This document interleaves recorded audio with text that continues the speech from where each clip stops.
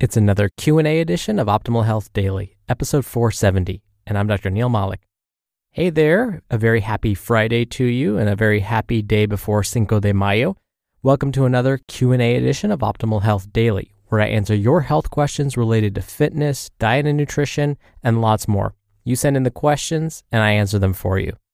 I love sharing health information with others, which is really why I do this show. And on Q&A Fridays, I get to answer your specific questions. And not only am I passionate about health and nutrition and fitness, but I do have degrees and credentials to back that up. I'm sure you're excited to hear today's question, so let's jump right to it as we optimize your life. Hey, Dr. Neil, my name is Jason.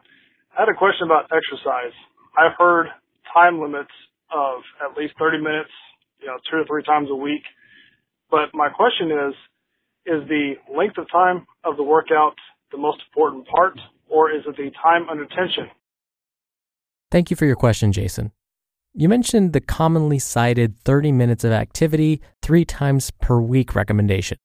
The American College of Sports Medicine, which is considered the most respected agency when it comes to exercise science in the U.S., defines exercise kind of close to what you said, 30 minutes of planned, structured, moderate intensity exercise 3 or more days per week. So the only slight modification to what you mentioned, Jason, is the fact that the exercise needs to be at a moderate intensity. This would be like brisk walking for most folks, which would be like walking at about 3.5 miles per hour. So why do we have to walk for 30 minutes then? The thinking is that if we are performing exercises at a moderate intensity, then in order to make our heart and lungs healthier, we need to maintain that activity for long enough to achieve these benefits. But what happens if we increase the intensity? Do we still need exercise for 30 minutes? Before I answer that, I need to explain a couple of things first. Now, when we talk about exercise, there's this thing that the American College of Sports Medicine likes to refer to called the FITT-VP or FIT-VP principle. And how perfect that when we talk about exercise science, there's a term called the FIT principle, right? We're dorky like that. But here's what those letters stand for. F is for frequency. I, intensity.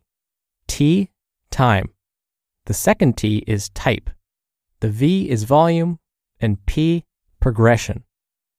So this acronym is the guiding principle behind getting fit and improving your overall fitness levels. Now, the way this works is that as long as you modify at least one of the letters in FIT-VP, you're progressing. So going back to your question, Jason, this means that if you happen to work out for a shorter period of time, say less than 30 minutes, then you have decreased the T in the FIT-VP principle. So in order to make up for that, something else needs to increase. Maybe you increase the F, or the frequency of your workouts. So basically, even though you're not working out for as long during each session, by increasing how often or frequently you exercise, you can still improve your fitness levels. Or let's say it's not possible to increase the frequency of your exercise because maybe you already work out 5 to 7 days a week, but you still don't have time to squeeze in a full 30-minute workout. Maybe you could consider increasing the I, or intensity. So instead of walking for 30 minutes, you try jogging or running. Now, because you're increasing the intensity, you won't be able to exercise as long, but that's okay. Because by increasing the intensity, you're making your heart and lungs work harder, which will still help improve overall fitness. For me, there are days when I just want to sleep in a little longer before I start my workday. I want to squeeze in those extra few minutes of sleep. But at the same time, I don't want to skip exercising that day either. I know how much better I feel when I can get a workout in before heading off to work. So in this case, I know the T, or time, in the FIT-VP principle is going to be decreased. But that's okay, because I can change something else. I could change the frequency, the intensity, the T type of exercise, the volume, or progression. So for me, I can change the type and intensity of activity I do so that I can still improve my overall fitness even though I have less time.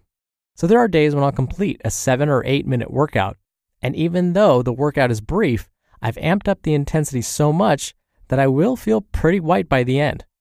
In case you're wondering what these routines look like, they would consist of something like performing 200 double unders followed by 200 sit-ups as fast as I can, or doing 100 pull-ups, 100 push-ups, 100 sit-ups, and 100 body weight squats as fast as possible. Or you could run a mile as fast as you can, which should take less than 10 minutes for those without any underlying injuries or health conditions. So the great news about exercise and improving fitness is that there are many ways to approach it. The bottom line is that each exercise session does not have to last 30 minutes every single time. As long as you aim to increase at least one of the Fit VP components, you're still making progress toward your goals.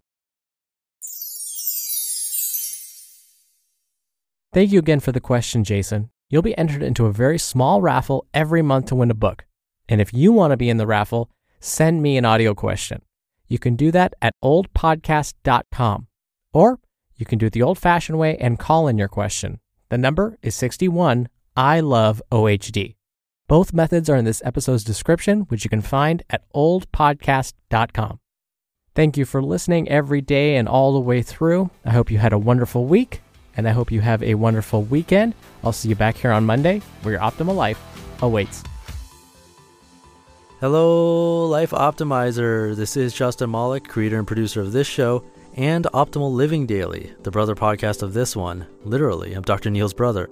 If you like the format of this show, you'll love Optimal Living Daily too, where I also read to you from blogs, but cover other topics like personal development, finance, and minimalism from bloggers like Derek Sivers, The Minimalists, Zen Habits, and many more.